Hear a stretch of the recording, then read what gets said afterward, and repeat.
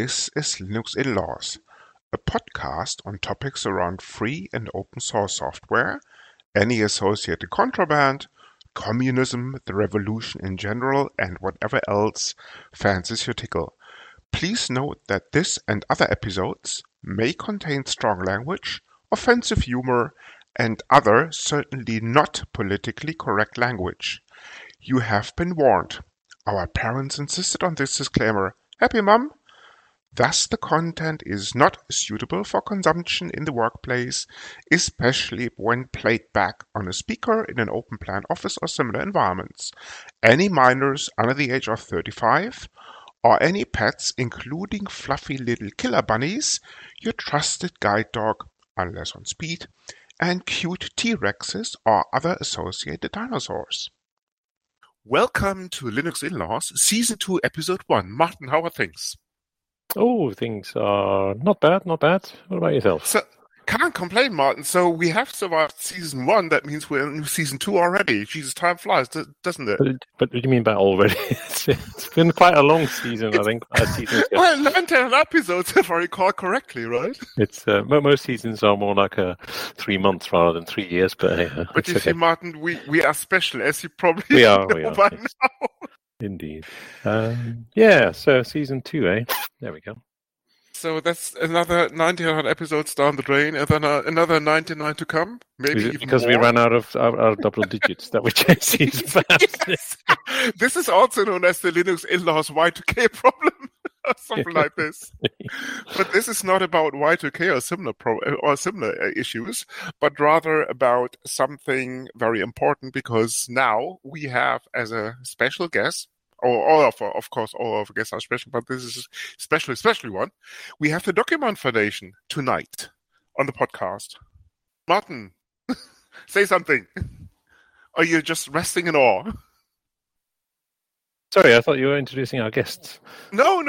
I thought you were kind of saying, wow, how did you manage that, Chris? The Document Foundation themselves, how did you do that? But if you don't want to say that, why don't you tell the listeners? You seem to be dying to tell them. So without further ado, I would like to introduce Florian Effenberger and Mike Saunders. You probably know these people if you haven't been living under a rock from previous endeavors like Linux Voice, but I reckon both Florian and Mike will, as part of the introduction, will shed a little bit of light on their history. So without further ado, why don't you start, Florian? Yes, very much pleased to be here. Thanks a lot for the invite, and it's a very good sign if there's a Season 2 or something. So very happy to open that season. So my name is Florian. As you said, I'm here for the Document Foundation together with my fellow colleague Mike Saunders. And I think I'm in that open source area for it's 19 years now, if I'm not mistaken. So started shortly after school for me, and I looked into various projects. And at some point back then, I jumped into OpenOffice.org and completely unexpected took over some roles and volunteered, and had the great honor to be a part of the Document Foundation when it was incorporated. So I was a founding member. I co-wrote the statutes. I was in the first board. So a long time has passed since then. Lots of things happened. And these days I work as the executive director together with a fantastic team of, at the moment, 14 people around the world, and a wonderful community. And yeah, what we do is basically free office software, but what's behind it is a lot more. There's a worldwide community. You get to know a lot of people. You get invited to exciting podcasts, and I'm very happy to share a few things. And actually, you mentioned Linux Voice. I got to know Mike Saunders exactly through that. So as we say, you always meet twice in life, and mostly it's really pleasant. So pleased to be here. Mike, over to you. Oh, yes. Florian mentioned a couple of things, but of course, most people know me as the lead developer and senior strategic officer at macOS, my amazing assembly language operating system that you've all used. Before the questions pile in, we're not working on a LibreOffice port to macOS just yet. That's a bit difficult. Mike, Sorry for Yeah. interrupting, but this macOS thing has been going on for only a short while, like the last 30 years, right? It's not that long.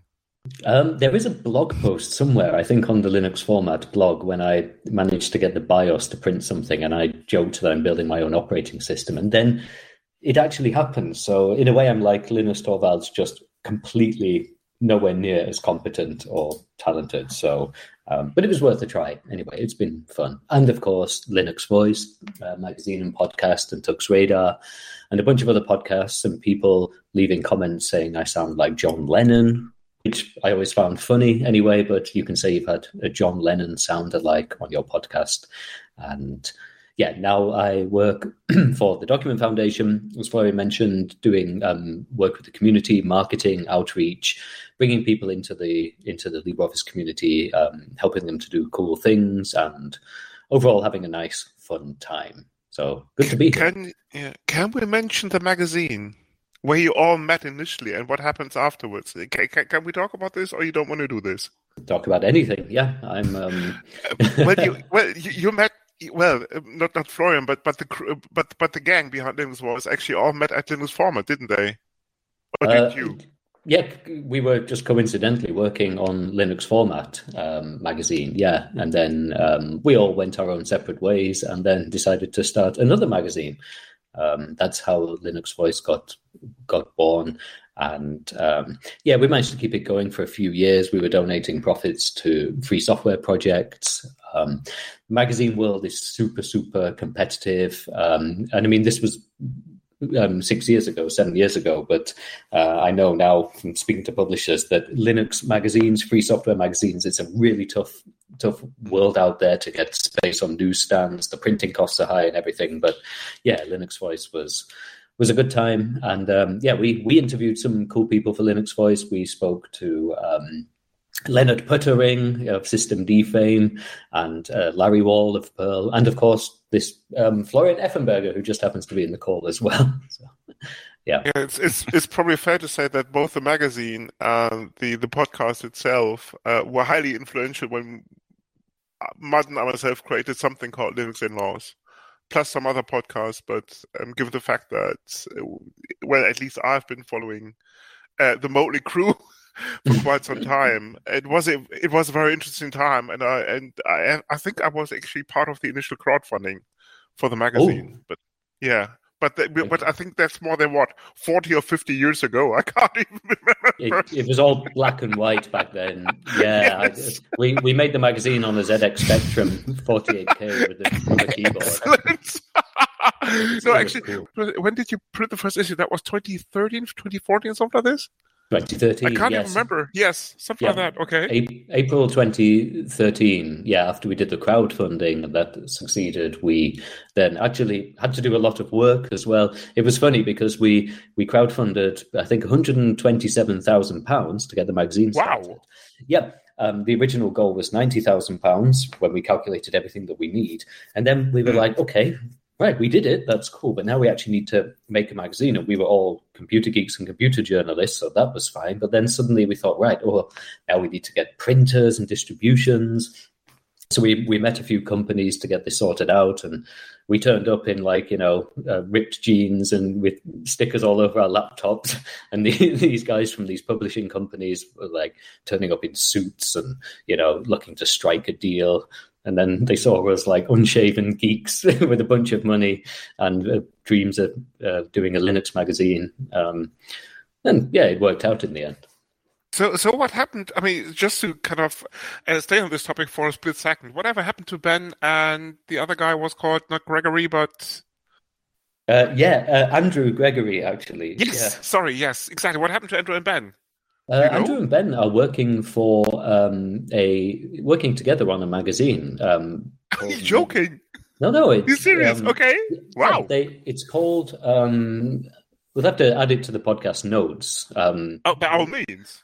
Yeah, let's add to the notes. It's about making stuff like makerspace, hackerspace type of things, building projects, not just software but also hardware, robots, and stuff like that. So. They're still in those fields because I moved away to live in southern Germany, so I'm not physically in the same country anymore. But Maybe one day we can do a catch-up episode and have, instead of finds of the fortnight, have finds of the last 8 years or something like that. So Martin, take note. We must get these we must get them on the podcast. That sounds interesting. Do you know where they're based these days? I think Andrew's somewhere up in northern England. Okay. And Ben is probably somewhere in southern England, and that's about. It's pretty broad, isn't it? But I don't want to dox them anyway. So No, that's fine. I reckon once Ockham kicks back in again, I reckon it only takes a plane trip to wherever Ockham takes place, and they would all be there, I suppose. Could be, yeah, but maybe you could ask them if they want to come and join you guys on this podcast at some point. Exactly. So, Martin, let's take a note to stalk them. Yeah. Exactly, and then basically bring them on. But this is not about Linux Voice or any other history thing with regards to print magazines. So, for these two people in the audience who do not know what the Document Foundation is, I mean, Florian already hinted at some of the history, but maybe now is the time to dive a little bit more into more detail on the background, and especially where the TDF comes from and why it was founded in the first place. Right. So it's Mike. I will start, and then feel free to join. So it's been indeed a long way that we've come. So it started back then in the Open Office org times. The project that I got engaged in the beginning. And lots of friends and colleagues from the time are still with us, made lots of friends for life, and many people got their first contact to an open source project and to a worldwide community by being active in the project. And things developed, and then I think in 2005, 2006, we set up an association in Germany, and others did similar in other countries because of the, let's say, legal requirements. We are all volunteers, so just a group of private people working on the project. But then we started to go to trade shows. It was still a big thing back then. Times have changed, but you need to sign contracts, you need to rent some servers online. So just for legal needs or practical needs, people started to set up local associations. And then there was the Sun Microsystems was the sponsor of the project, so a lot of stuff happened on the infrastructure. Actually, there were lots of developers hired. Florian, sorry to interrupt, but maybe we should actually start way before that.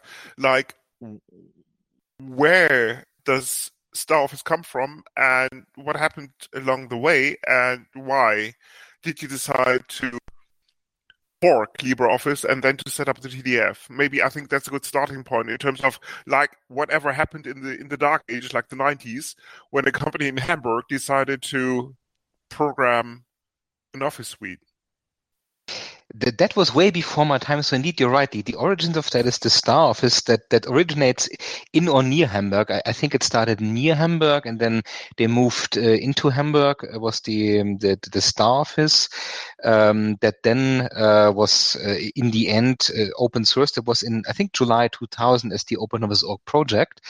And if you look into that announcement, there were already hints that an OpenOffice org foundation, as it was called, was on the radar. So the times before the OpenOffice org project, I can't tell you that much actually, but indeed the origins were the 90s or even the late 80s. I'm not sure if that was StarOffice, so StarOffice, that then was bought by Sun Microsystems, was then open sourced, folded into the OpenOffice org project indeed. So we're closing a bit the circle here by having the foundation in the end again in Germany, where the project originally was created. And as said, we were working together as OpenOffice org, and then things changed, things developed. We grew, and there was this desire from the beginning to have the own entity that was still in the original press release from 2000, that there would be a OpenOffice org foundation set up, and that for one reason or the other, I couldn't even tell you the details, never came to life. And then eventually, when Sun itself was bought by Oracle, things were a bit unclear. So, of course, there was a change in the project ownership, and let's say there was a bit of growing, at least uncertainty, if not unhappiness. And then various people who were active, whom we knew from our work from the past years, were sticking their heads together and looking into that original idea to set up a foundation, something independent, like many other projects do. I mean, Mozilla has a foundation, Wikimedia has a foundation, and many others have similar independent entities.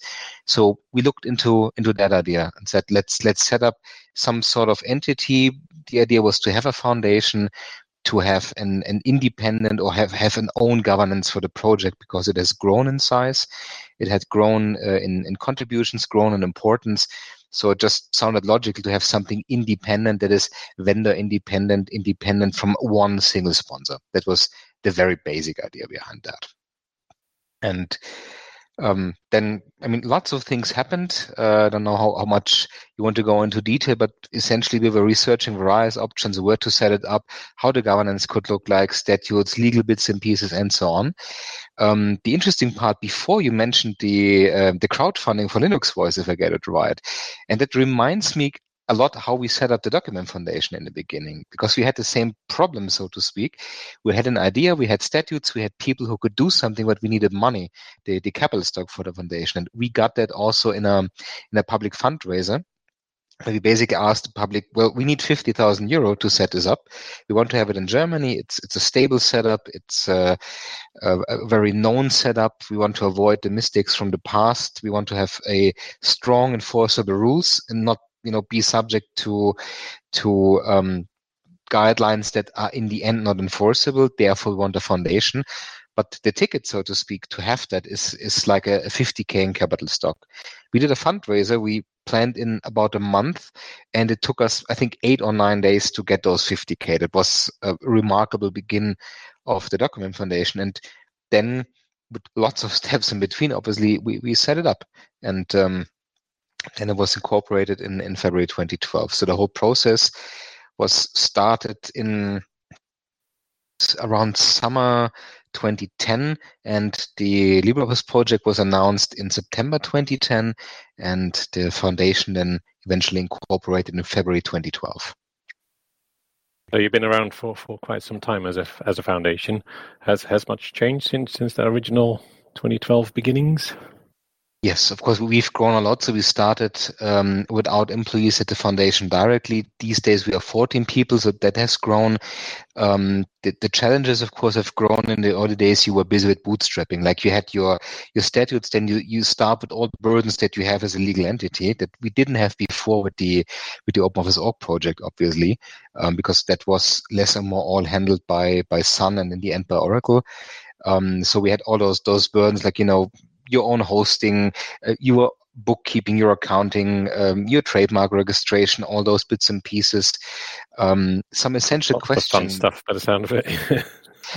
It's the essential bootstrapping, absolutely. I mean, this is, if you don't have a lot of people you can pay to do that, you must do it yourself. And yeah, that's the other cost. And of course, a lot of technical bits and pieces that took place, like a lot of optimization in the code.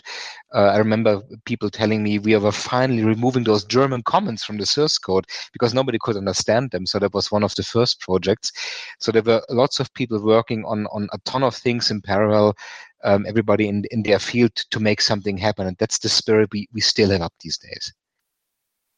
Interesting, but maybe now's the time to go even a little bit back further. If I recall correctly, Sun ended up through some shady deal at a megacorp run by good old Larry called Oracle. Needless to say, with that acquisition, a ton of open source software and OpenOffice among that. I think it was called OpenOffice then, right? It wasn't StarOffice anymore. It was already OpenOffice. So if I remember correctly, the open source project was called OpenOffice.org, and at Apache later it's just Apache OpenOffice without the .org. And I think there was the commercial product of StarOffice, and I'm not sure if that was rebranded under Oracle. So StarOffice, from my memory, was the commercially sold version. Then you had the OpenOffice org project, and the latter one then folded into Apache OpenOffice. Exactly, but Oracle, being a corporation, and this is my take on the situation, probably run by accountants.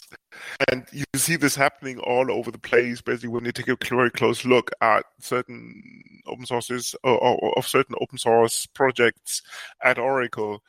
basically fell by the wayside. And probably MySQL is that exception that proves that rule. But I think at some stage the IPs were handed over, as in the intellectual properties were handed over to the Apache Software Foundation, if I'm not completely mistaken, right? That happened when? 2010, 2012, 2013, something like this? Maybe even before that? I don't remember exactly if that was completely handed over or licensed, so that the legal details I don't know, but basically they can use the trademark and I mean the domain name, for example. If my memory serves me well, that happened around 2011. So I think that was before we were legally set up, so around 2011, 2012 that took place. Okay. And speaking of legal stuff, when you take a close look at LibreOffice, this is licensed under it's Mozilla license, right? It's not the Apache license anymore. It's dual license, if I'm not mistaken. Ah, okay. So the I think the MPL and the LGPL. For the exact details, I need to look in our boilerplate as well. But I think it's a dual license that we have. It is, yeah. MPL and LGPL. And of course, these being copyleft licenses, that would create some havoc, I reckon, because essentially these two license types are not exactly compatible, because the ASF is a permissive license, whereas the MPL and of course the lesser GNU public license are copyleft licenses. Bad teaser, if you really want to get asleep, people, there's a special episode on public and open source software licenses back in the back catalog. So feel free to look it up. And as I said, you don't have to resort to medication; just listen to the episode.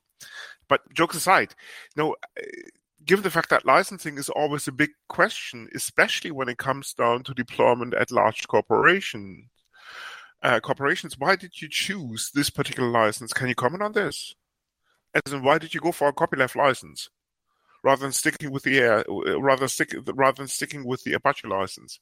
So that's something I might not know in all detail. Remember when we set up TDF, there were discussions, should we have a copyright assignment, for example, which is something we had back then in the OpenOffice org times. So whenever you wanted to contribute certain things, you needed to sign a copyright assignment. And we decided to not go for that. Had a couple of people discussing that.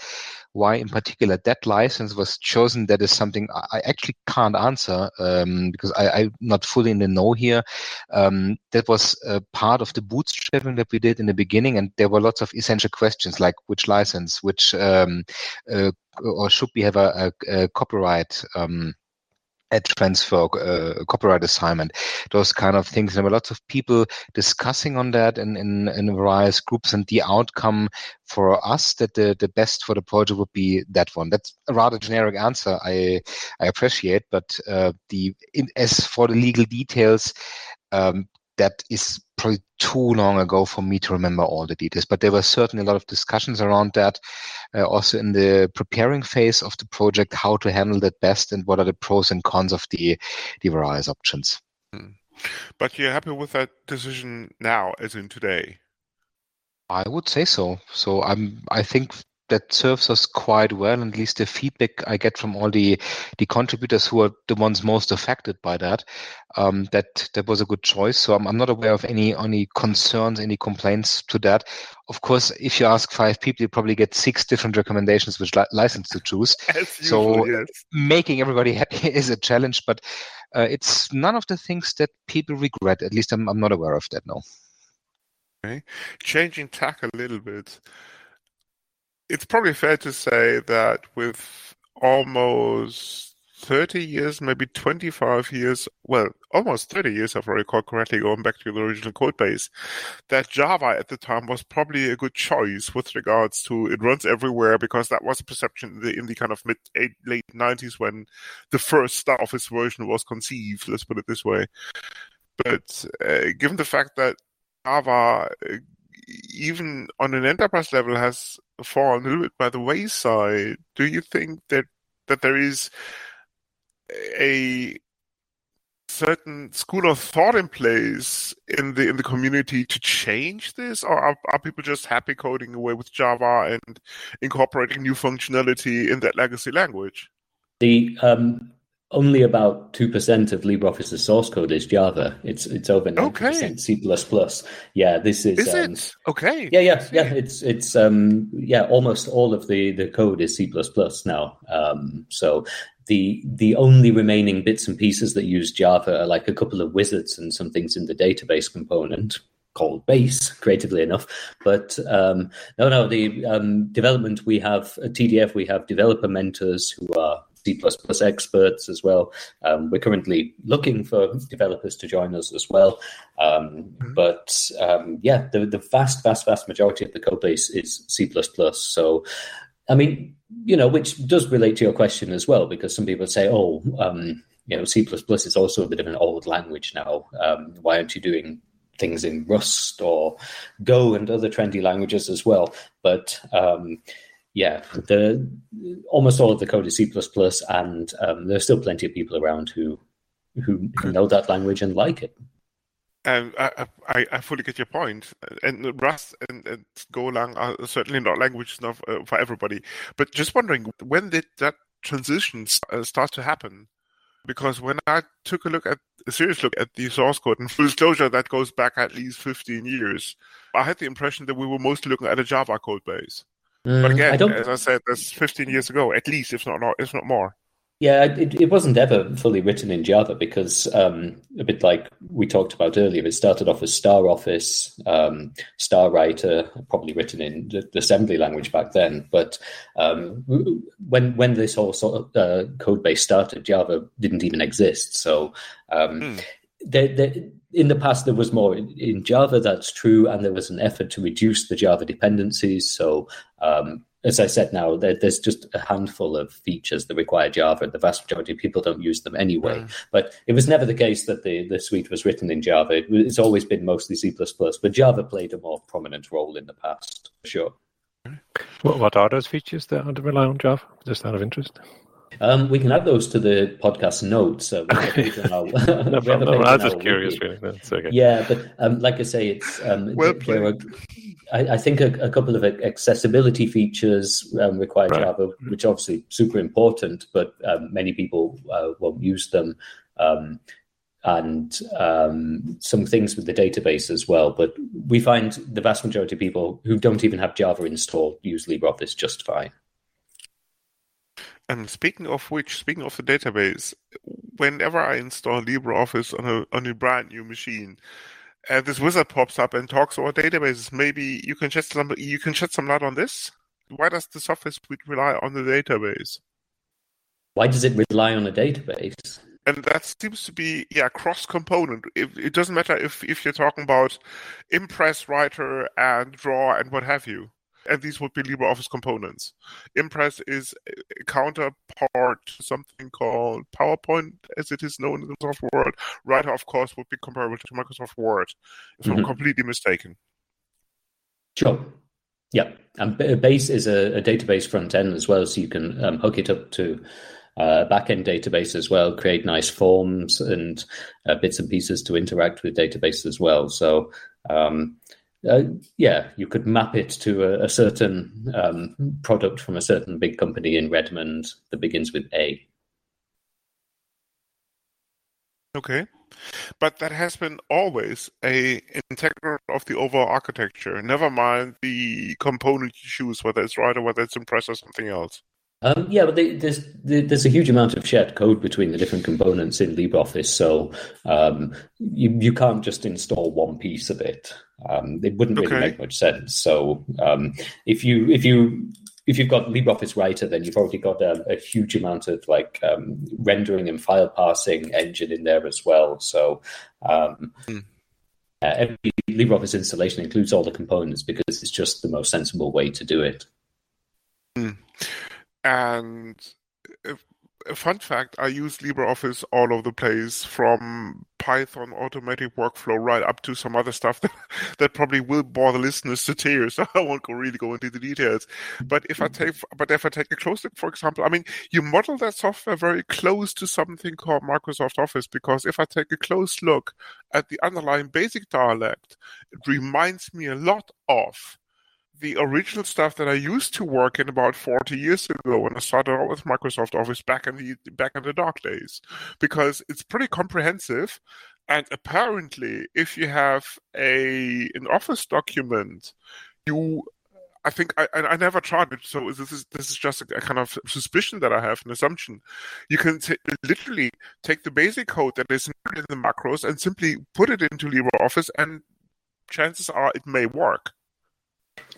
Chances are it may work is how you've put it very well there, hedging it a bit. Yeah, this all goes back a very long time to basic dialects as well. It's the basic programming language. So there's Visual Basic Applications and Star Basic that was in Star Office, and then Open Office, and now LibreOffice as well. And there's a lot of compatibility between them, but there are also some differences as well. It's important to note that LibreOffice isn't just some copy of another famous Office suite. That's not motivation. That doesn't motivate contributors to just make a copy of something else. Obviously, the software has to be accessible to people coming from other Office suites as well, so there will be similarities. But LibreOffice should do its own thing, have its own personality, have its own setup, have its own menu structure and organization as well, have its own basic dialect, instead of just being a copy and paste clone of something else. So that's something we really, really stress. And sometimes people come to us and say, well, I've learned to do this in Microsoft Office. Why can't I do it the same in LibreOffice? And we say, well, we're not the same application. Maybe Microsoft's way is the wrong way, and you have to learn a little bit to do it our way. And in the end, that's actually better. Okay, interesting. And maybe also to add, I think one of the big advantages is the flexibility. So you're talking, for example, about user interface. We these days cover various options to approach that, so people have a choice. Or if you think at the platforms that are supported, there's a huge choice. And also in terms of languages, I often get reports that LibreOffice is available in languages or specific dialects that are maybe not economically feasible to be translated, but that helps people, as we call it, to bridge the digital gap, to overcome the digital divide, that people can actually participate in their native language, that you have localization of the user interface, of the help system, the online help.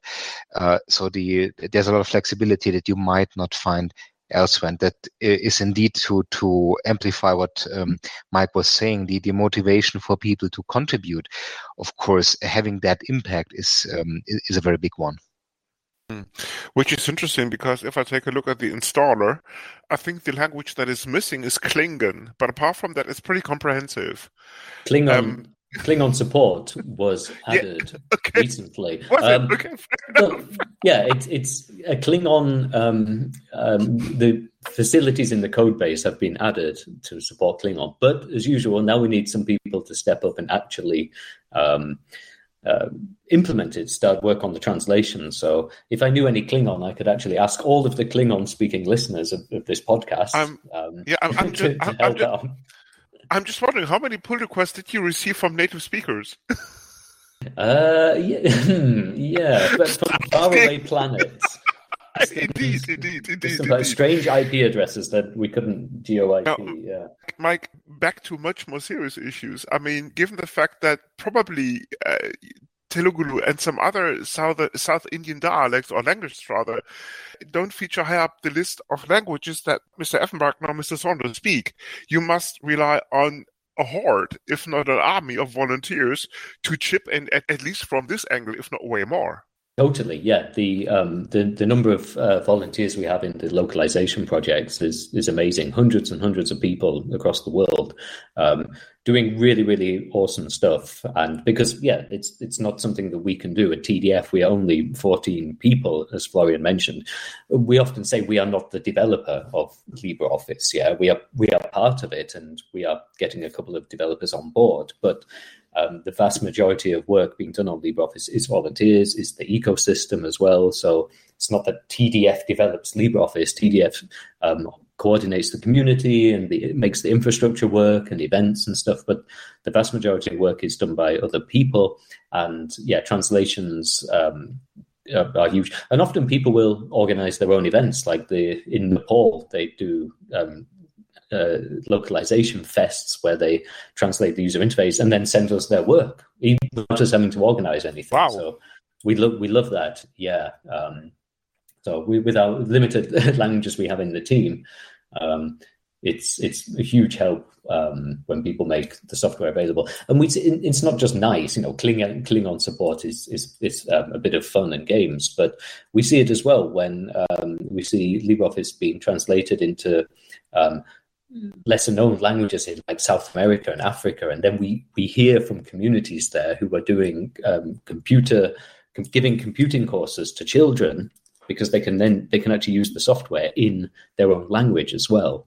So it's not just to have, but it does genuinely make a difference to people, especially in areas where the big companies just ignore them because there's no money. They just don't see any monetary benefit.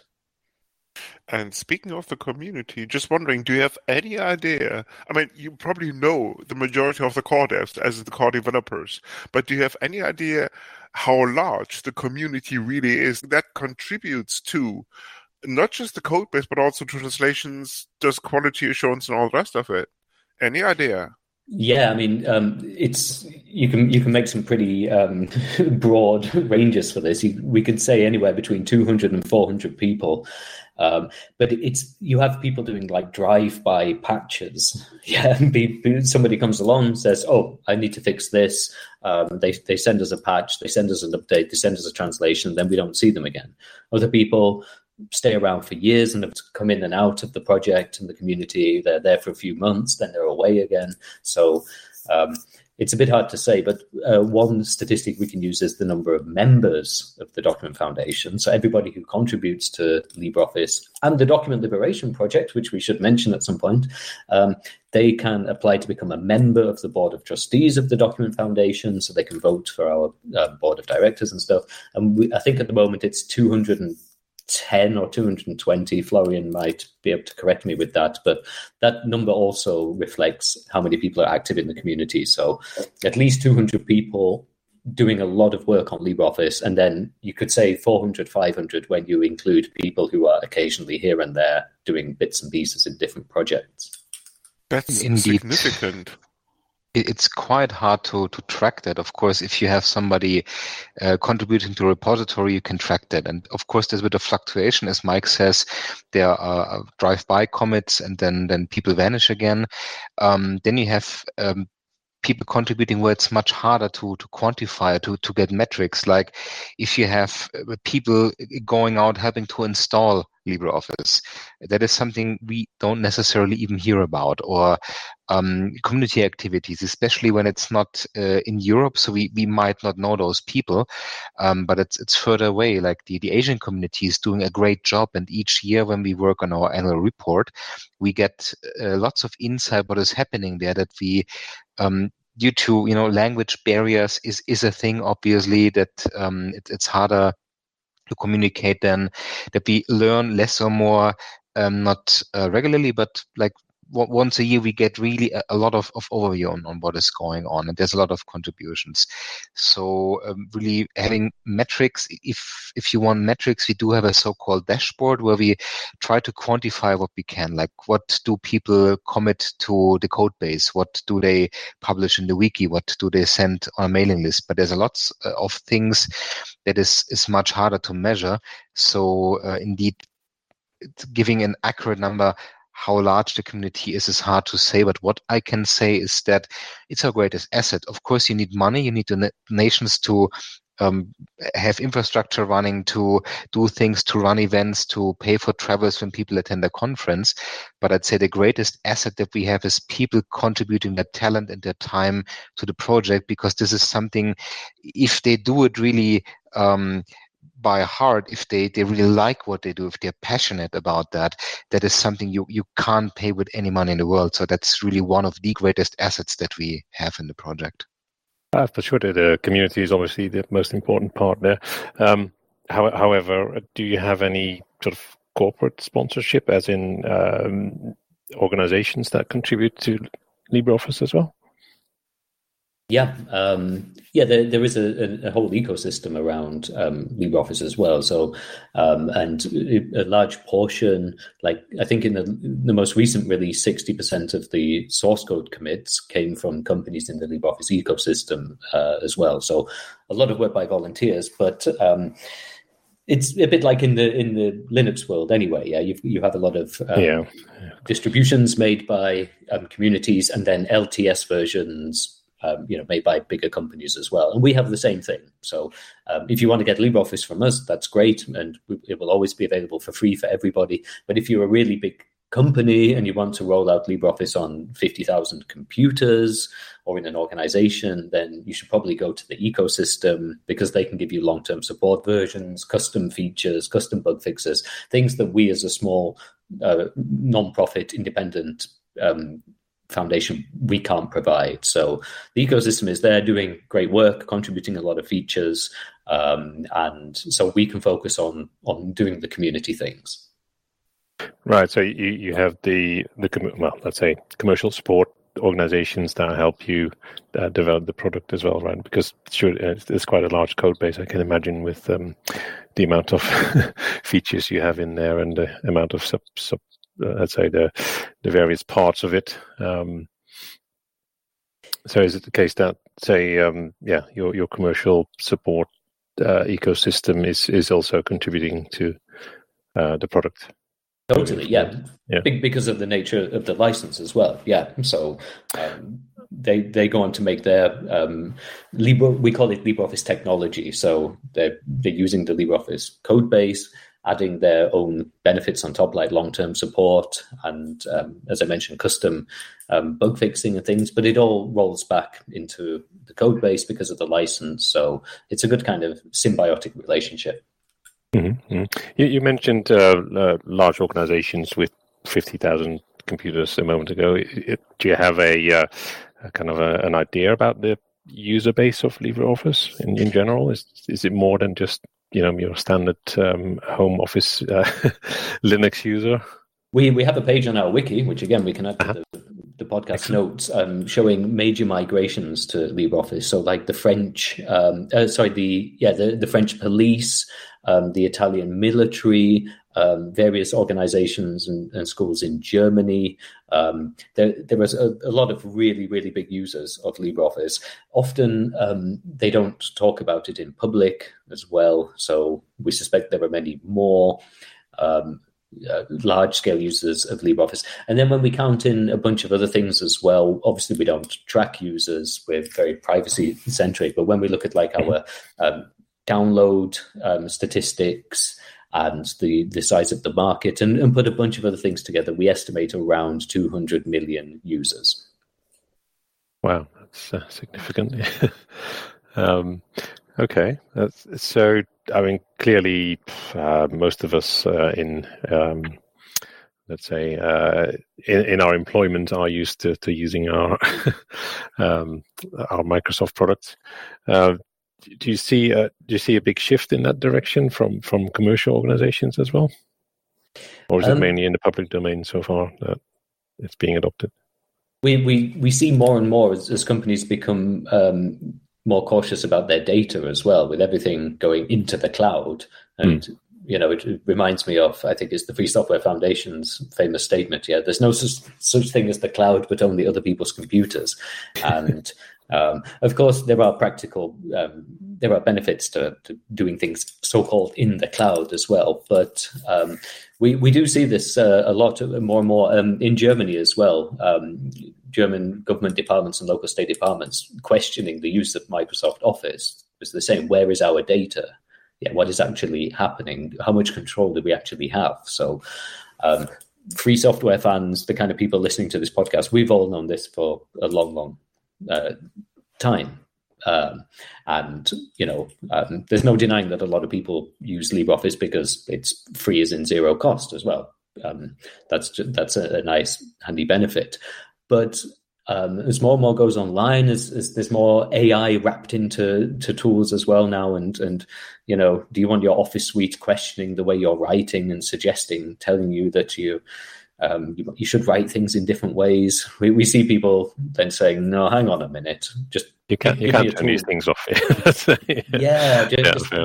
Just give me a tool that does my work on my own computer with my own control, and we see that spilling over a bit into corporate users as well. Okay, nice. I mean, yeah, clearly there is a benefit in terms of collaboration or of using those cloud product commercial offerings. Is that something that you are thinking about with LibreOffice at all? Yeah, well, we do have LibreOffice Online. There is a web-based version of the suite, so you can set it up so that you install it on a server, and then you can access. You can work collaboratively on documents in a web browser. The huge amount of work on that was done by a company in the ecosystem, so they're promoting that as well. So we're mostly focusing on the desktop application at the moment, but everything's always open to change. If we get more people helping out to keep LibreOffice Online going from our side, that would be great as well. So yeah, it's all about, when you're a small foundation like us, it's all about managing resources, and we try and encourage people to join in and work on the things they want to work on. But ultimately, it's up to the volunteers what they do. Okay. Do you know, as managers of the project, set some kind of direction or some guidelines around that, or is that purely all community driven?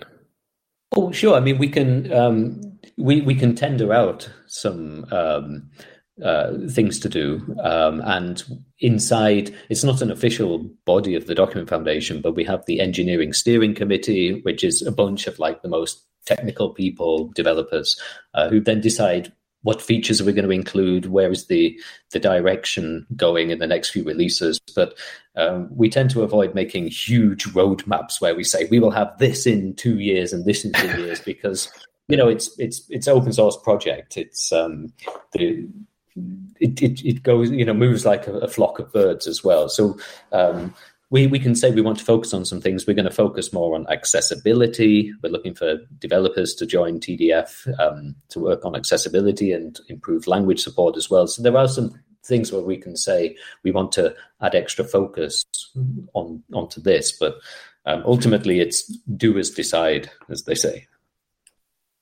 That has been more than insightful. And before we wrap this up, where do you see this whole thing going? You already mentioned France, and especially the public sector picking up this left, right, and center. And I think some Scandinavian country also committed at least part of the public service to moving away from Redmond software and going the open source route. And if anybody's listening from any deciding people in said Scandinavian government or public sector organization, full marks to you, because that's the way to go. So back to my original question, what's ahead for LibreOffice and the TDF? Florian, do you want to say some thoughts? Yes, happy to. So I want to talk less about the software. I want to talk a bit about the community. So I think, of course, I mean, in these times, especially that we are facing in the world, that there might be things that are much more important than software, than IT. That's for sure. But then we see that with a lot of mentoring programs that we are doing.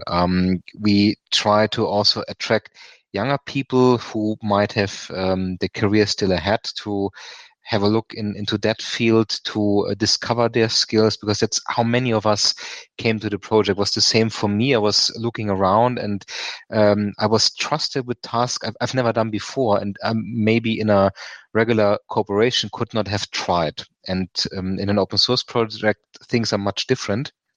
And that helped me to look into areas, rule out certain areas, discover other skills. And at least one of the goals that I have is, apart from, of course, having a great software and letting things grow and have a stable foundation, is to fascinate more people about what we do, because it's not just about coding. You can also develop skills in design, in graphics, in localization, in testing. So as broad as the user base for LibreOffice is, as broad are the options to engage yourself. It's not all just technical. There are many, many other things. And I think one of the things that's ahead for us that we should look into, that we should embrace, is to get more people in, to become more diverse, to reach out to other communities. For example, having a conference not only in Europe but on a different continent is one of those things. So working with the community, making that stronger, getting new contributors in, and also helping them to discover their very own skills and see what they're good at. Let them fail, let them learn from that, let them grow into other roles and discover other skills. I think that's one of the things that's ahead, and with a growing community, of course, we have more people who can support. So apart from the software and the foundation, that's one of the main things for me, that let's say the social part, the part between the humans, that will grow and will improve and will bring many exciting moments to us. Clearly, the main thing about open source software is just people working together on a common goal, for sure. Mike, anything to add before we close off the show? You know, what we're doing here is an office suite. It may not sound like the most trendiest, hip hop, sexiest thing out there. You know, I look Mike, at it's still widely used every day, right? No, exactly, it surely is. Yeah. Yeah, but you know, I look on Hacker News every day and I see people, you know, writing, creating AI Web 4.0 dynamic visualizer plugins in a language that's only existed for 35 seconds, and like so. But at the end of the day, an Office Suite is an incredibly useful tool. Anybody who gets involved and helps out can make a difference to millions of users. So, you know, we had a guy a couple of years ago who updated the user interface, did some great changes to the user interface. Those have gone out now to millions, tens of millions of users. So, and, you know, I think a bit like Firefox to some extent, LibreOffice is a good starting point to get people into free software. You can't switch everybody over to Linux just like that. But, you know, just like you can give somebody a free software web browser and they can start using it and gradually move over, I think LibreOffice is a good tool, a good way to get people into the whole idea of free software and the community behind it as well. And then hopefully they'll stay around as well. Very, very much so indeed, in terms of very interesting closing remarks. So yeah, I'm tempted to say you're spot on. Like Thunderbird, like Firefox, you're looking at one of the cornerstones that is used by millions of people every single day. Yes, and I'm one of them. As a matter of fact, we use Nextcloud to coordinate the podcast, and I think it's called Collabora, if I'm not completely mistaken. Mm-hmm. Is part of any Nextcloud installation that I do, and Collabora, of course, standing for LibreOffice Online, in terms of this is what Martin and myself use for collaborative working on LibreOffice documents. That's fantastic. Yeah. We have a couple of, I'm almost tempted to say control questions, but they're not. We have POXes of the week. Essentially, these are picks of the week, as in POXes, that we discuss with our guests in terms of what they have come across worth mentioning over the last couple of weeks, maybe months. And normally Martin discusses Amish adult education websites. I normally basically mention books or movies, or maybe it's the other way around. Are you, Martin? I can't even remember. It doesn't matter. Okay, but the point that I'm trying to make very confusing, is isn't it? Exactly. If you can think of anything that is worth mentioning, now is the time, in terms of that you have come across recently worth mentioning on our podcast. Well, my find of the fortnight, if we thank you, yes, if we can still use that, yeah, absolutely. Apologies to Graham, Andrew, and Ben for bringing that back, but my find of the fortnight is that for me the modern version of turn it off and turn it back on again to get something working is to disable IPv6. I was having yeah. Wait, handy top tip. Yes. Really, excellent. I was having problems with Thunderbird, and weird problems, like random things just not really working, and very hard to recreate, very hard to reproduce. And I looked around, and I thought these aren't Thunderbird problems, because yeah, Thunderbird's also a big suite and will have its own issues. But and then one of my colleagues at TDF, funnily enough, suggested to me just try turning off IPv6, and I disabled that inside Thunderbird, and everything worked smoothly. And I think I just have a really, really crappy router, like one of the ones supplied by the ISP. So it's probably the router that's at fault. But ever since I decided, I've just been like floating in bliss. And I know we're running out of IPv4 addresses and everything, but that was my find of the fortnight anyway.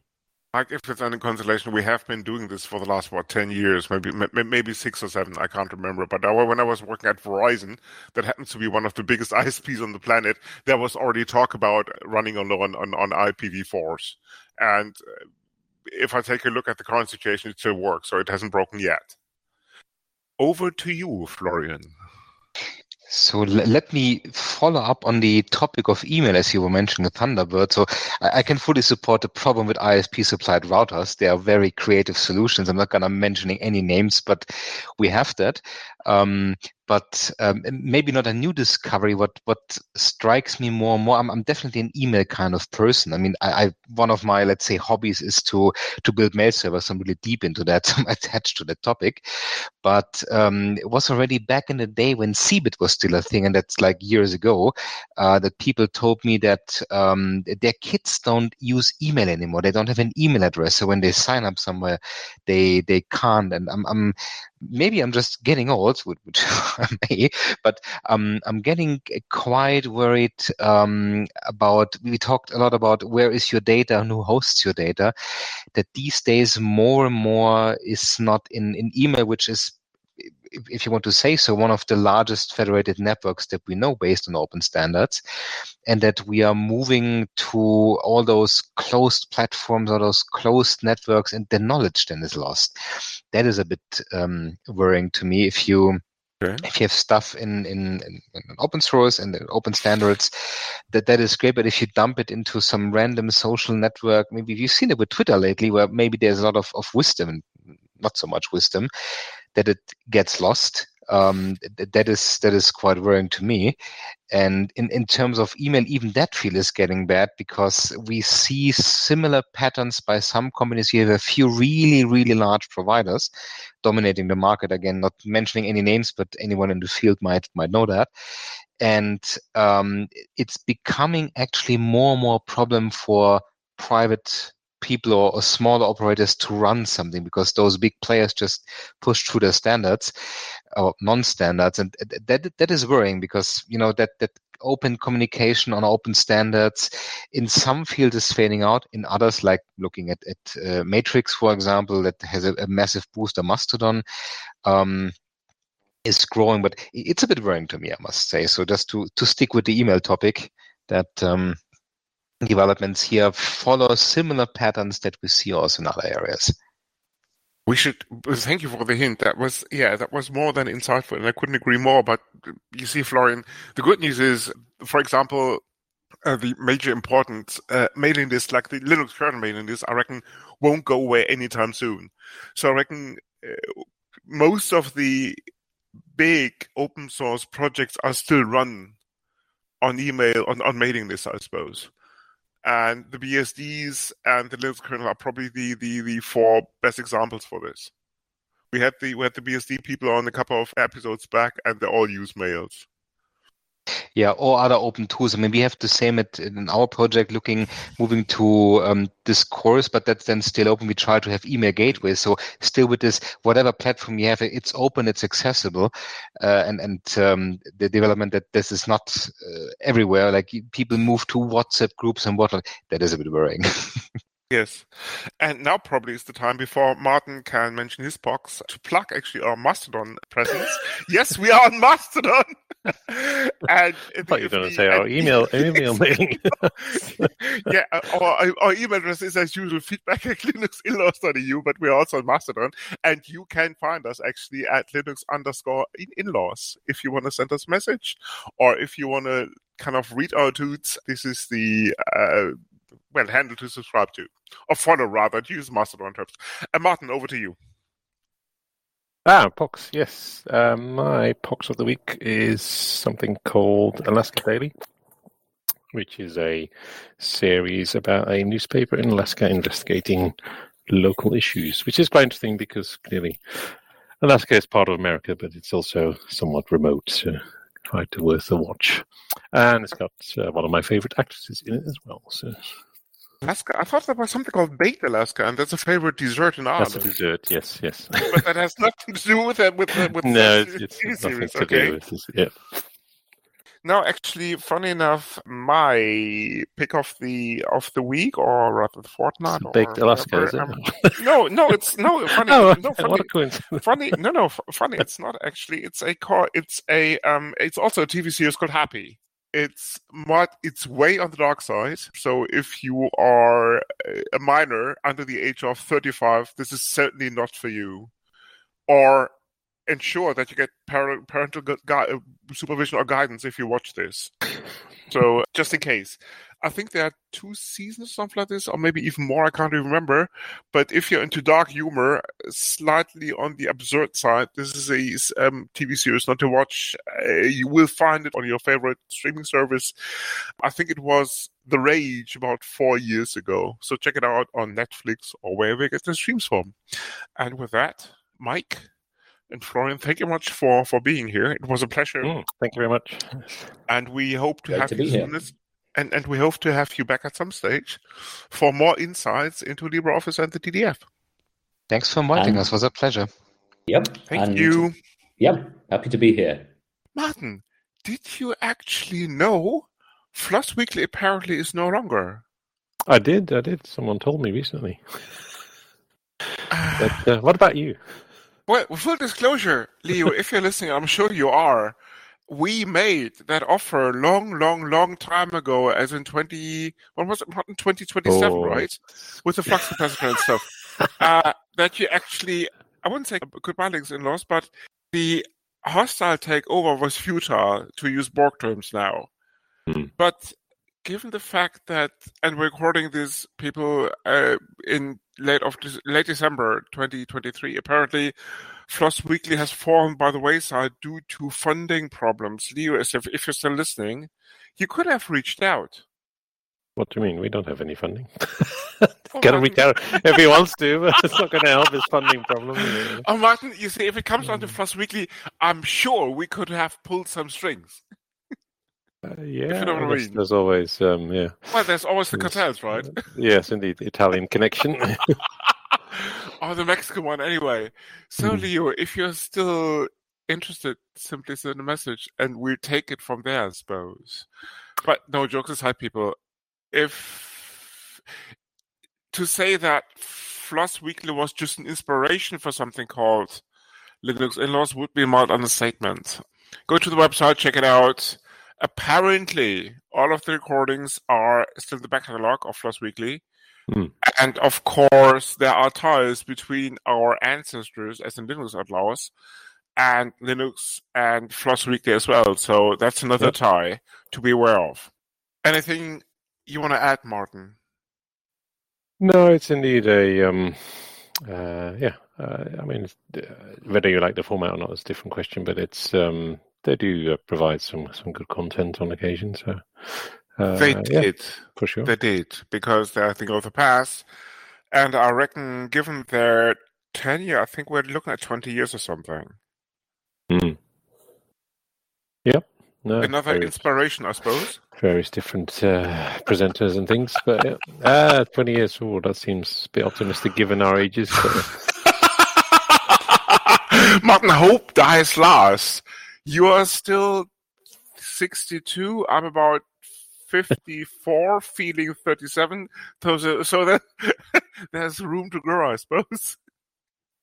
Yeah, who knows? Yeah. Indeed.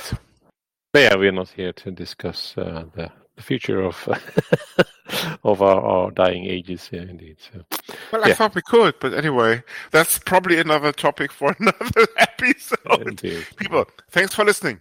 This is the Linux In-Laws. You come for the knowledge, but stay for the madness. Thank you for listening.